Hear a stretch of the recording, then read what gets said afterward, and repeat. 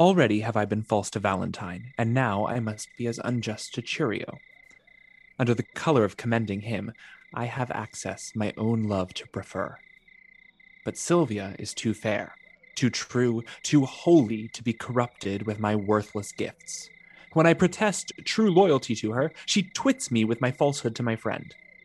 When to her beauty I commend my vows, she bids me think how I have been forsworn in breaking faith with Julia, whom I loved. And notwithstanding all her sudden quips, the least whereof would quell a lover's hope, yet, spaniel-like, the more she spurns my love, the more it grows and fawneth on her still. But here comes Curio. Now must we to her window, and give some evening music to her ear. How now, Sir Proteus, are you crept before us? Ay, gentle Curio, for you know that love will creep in service where it cannot go. Ay, but I hope, sir, that you love not here. Sir, but I do, or else I would be hence. Who? Sylvia? Ay, Sylvia, for your sake. I thank you for your own. Now, gentlemen, let's tune and to it lustily a while. Now, my young guest, methinks you're melancholy. I pray you, why is it? Merry, mine host, because I cannot be merry. Come, we'll have you merry. I'll bring you where you shall hear music and see the gentleman that you asked for. But shall I hear him speak? Ay, that you shall. That will be music. Oh, hark, hark! Is he among them? Ay, but peace, let's hear him. Who is Sylvia? What is she, that all our swains commend her? Holy, fair, and wise is she. The heavens such grace did lend her, that she might admired be. Is she kind as she is fair? For beauty lives with kindness. Love doth to her eyes repair, to help him of his blindness, and, being helped, inhabits there. Then to Sylvia let us sing, that Sylvia is excelling. She excels each mortal thing upon the dull earth dwelling. To her let us garlands bring. How now? Are you sadder than you were before? How do you, man? The music likes you not. You mistake, the musician likes me not. Why, my pretty youth? He plays false, father. How? Out of tune on the strings? Not so, but yet so false that he grieves my very heartstrings. You have a quick ear. Aye, I would I were deaf. It makes me have a slow heart.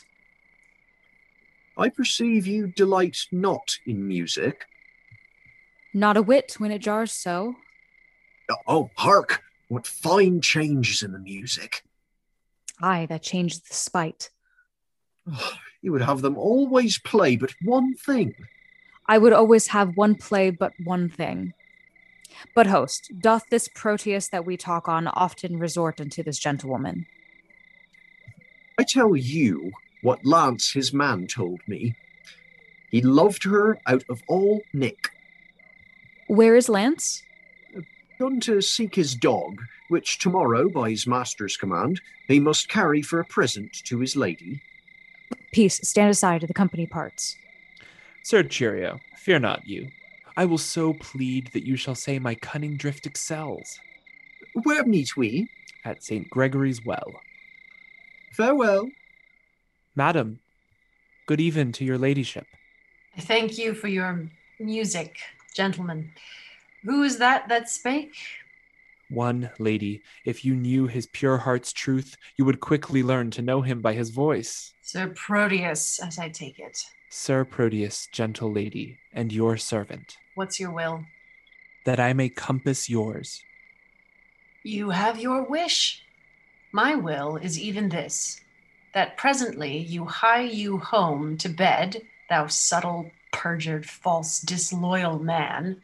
Think'st thou I am so shallow, so conceitless, to be seduced by thy flattery, that hast deceived so many with thy vows?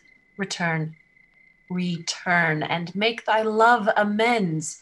For me, by this pale queen of night, I swear, I am so far from granting thy request that I despise thee for thy wrongful suit, and by intend to chide myself, even for this time I spend in talking to thee. I grant, sweet love, that I did love a lady, but she is dead. 'Twere false if I should speak it, for I am sure she is not buried. Say that she be, yet Valentine, thy friend, survives, to whom thyself art witness I am betrothed, and art thou not ashamed to wrong him with thy importunacy? I likewise hear that Valentine is dead. And so suppose am I, for in his grave assure thyself my love is buried. Sweet lady, let me rake it from the earth. Go to thy lady's grave and call hers thence, or at the least in hers sepulchre thine. He heard not that. Madam, if your heart be so obdurate, vouchsafe me yet your picture for my love, the picture that is hanging in your chamber. To that I'll speak. To that I'll sigh and weep. For since the substance of your perfect self is else devoted, I am but a shadow, and to your shadow will I make true love. If 'twere a substance, you would sure deceive it, and make it but a shadow, as I am. I am very loath to be your idol, sir. But since your falsehood shall become you well to worship shadows and adore false shapes, send to me in the morning and I'll send it, and so good rest. As wretches have o'ernight that wait for execution in the morn. Host, will you go? Oh, by my halidom, I was fast asleep. Pray you, where lies Sir Proteus? Marry at my house. Trust me, I think 'tis almost day.